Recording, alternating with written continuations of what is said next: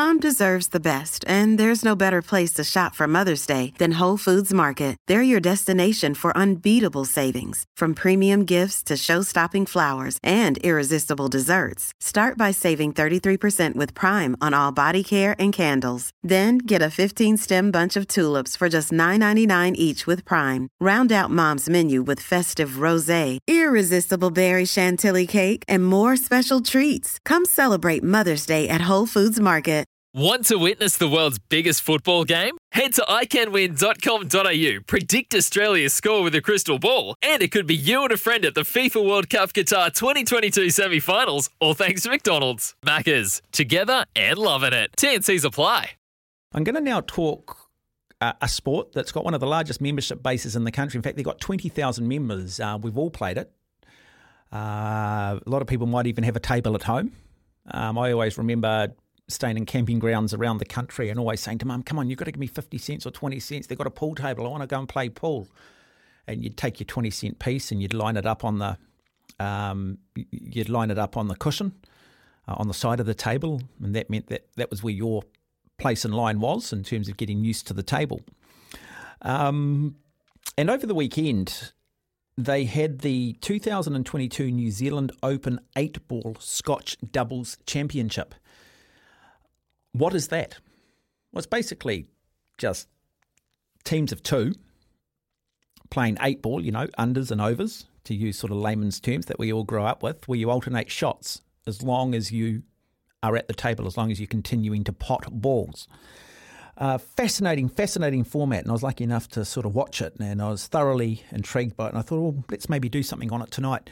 Also, this weekend, we got the New Zealand 9-ball Championship taking place in Pukekohe. So from the Massey Club is Bernie Andres. He joins us on the program. Evening to you, Bernie. Hey, Mark. How are you? Good. It's a big sport, isn't it? It is. Yeah, no, it's very, very big, all right. It's one of those sports that I think everyone's played at some stage, like you're saying. I think I started out at a squash club. I was probably about 3 or 4. Mum would give me a few coins, or she'd play squash with her friends, and I'd keep myself amused on the table. Yeah, no, we had an interview with the guy Sullivan Clark, who's a real rising star of Q Sports in this country, and he was saying that he came through Sacred Heart. He was a runner, very good nationally ranked runner. Went to university to study psychology in Wellington. Didn't really enjoy it, but enjoyed playing pool in the hostel there. And as they say, the rest is history. How big a challenge is it though, Bernie? Like a lot of sports, you're cycling. A lot of people go and ride bikes. A lot of people surf. But it's very hard as a national sports organisation or in an administrative role like Massey are to capture that audience. It is, especially being a minority sport. Just can be a little bit frustrating when it is sort of a major sport when it comes to when we look at our members of our club, biggest sporting club in New Zealand. But yeah, I mean the different channels now. Back in the old days, it was sort of like TV1, TV2. Pop Black would be on once a week, have quite a huge following. Dean O'Kane in the 80s and 90s with his quarterfinals at the 87 World Snooker Championships, and then I think in 92 at the Crucible. That's right, yep. I remember 87, I was a student down in Wellington, and we'd all crowd around the TV to see how Dean was going. It was fantastic, all right.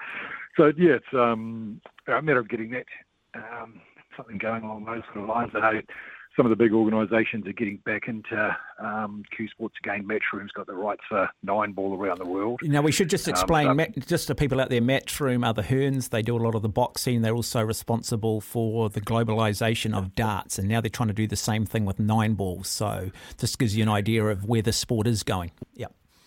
No, that's right. And I mean, they've got their roots in Q Sports as well. Snooker back in the 80s. Barry Hearn started off managing Steve Davis and had a stable of players. I think it was Q Works, or I can't remember the name of the company, but then that evolved into Matchroom. So having them putting the weight behind it's great. And then you've got another huge company, Predator, which is a manufacturer, and they've got the rights for 10-ball and 8-ball.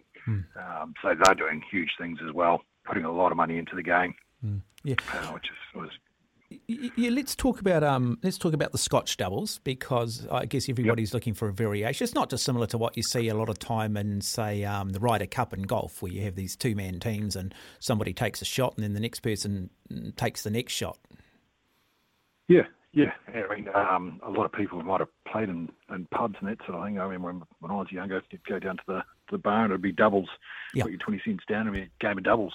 So that's basically what it is, except a bit more stricter rules in this one. You've got to cool your pockets and you're not allowed to talk with your partner. You can't coach each other.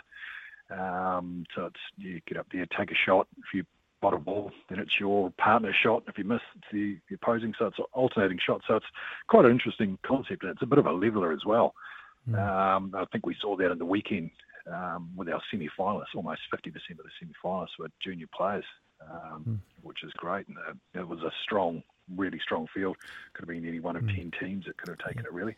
One thing that's seems to appear to have increased the standards here and forced everybody to lift their game has been the influx of migrants into this country, particularly out of the Philippines. The Filipinos are very, very good players, and I think recently might have won the World Cup, did they? And then we've also got this young player, Marco Toisha, out of the Netherlands, who's actually number 23 in the world across the different forms of the game. And both those players were really, really prominent over the weekend, and what a wonderful opportunity for the juniors and for those young talent in this country to play such experienced, such talented players.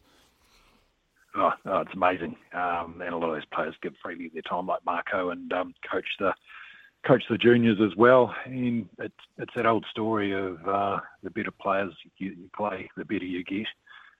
Really, we've seen that over the last few years since Marco moved to New Zealand, that the standard of play has just lifted so much, which is great.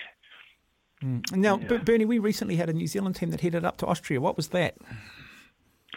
Yeah, so they went up to Austria for the World Teams 10-Ball Championship. So there was 2 males and a female. So we had Sullivan Clark, you just mentioned before, Denise Wilkinson, who's probably he's the best female player. I think she just won a snooker tournament over the weekend. And also a young junior got sent up, Kieran Dempsey, who's really just turned 19.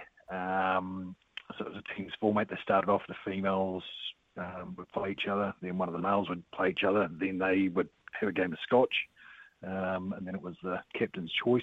And if it was 2-2, they moved to a shootout with a 10 on the spot.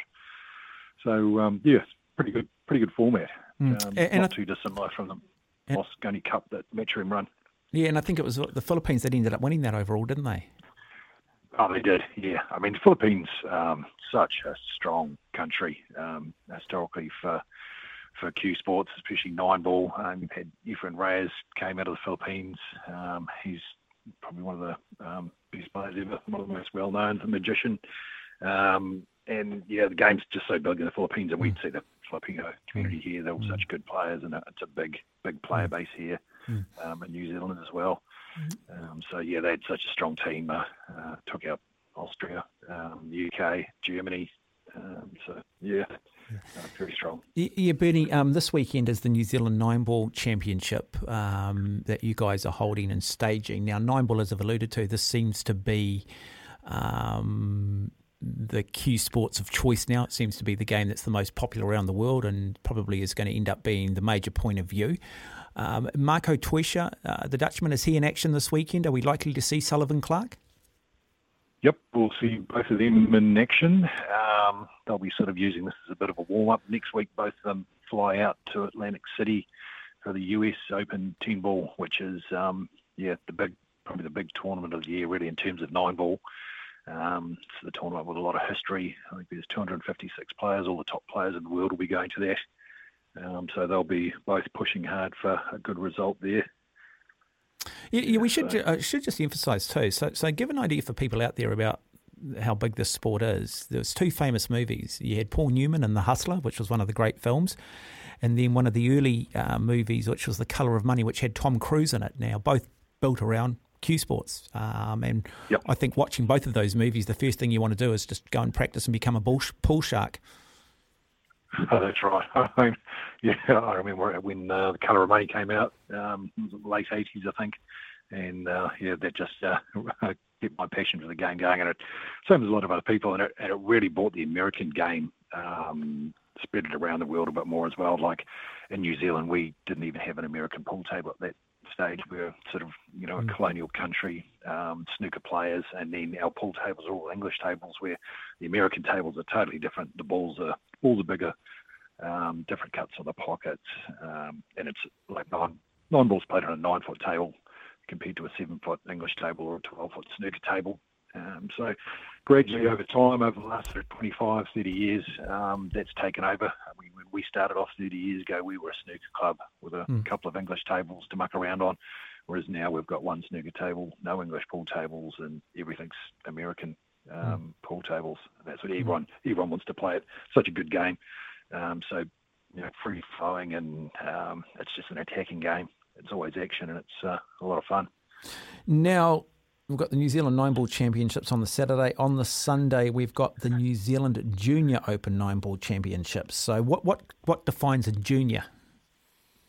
So junior, we typically go under 21 as a junior.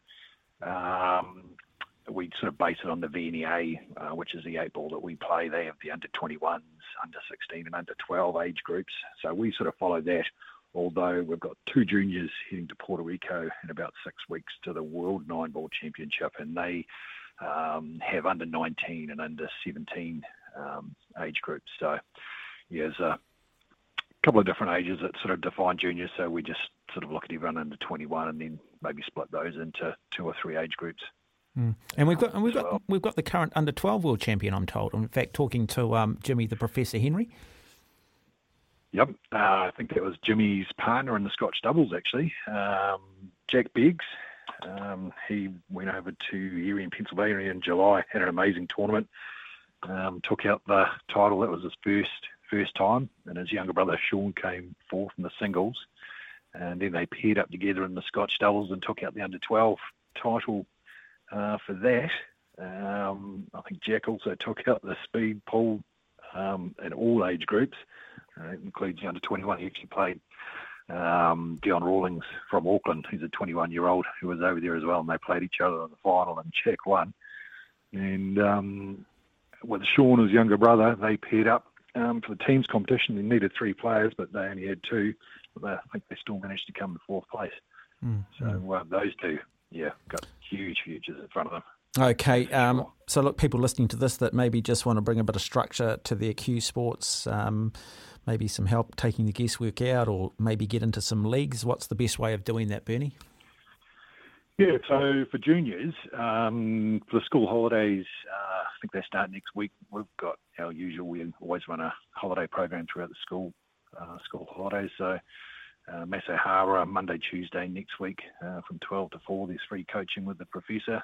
Glen Eden next Wednesday, Pukekohe next Thursday, Hamilton next Friday, and I think in the second week of the holidays, Thursday, Friday in Hamilton. If any juniors want to head along, it's a lot of fun for beginners or sort of advanced players. But otherwise, head down to your local Massey club, get involved with leagues.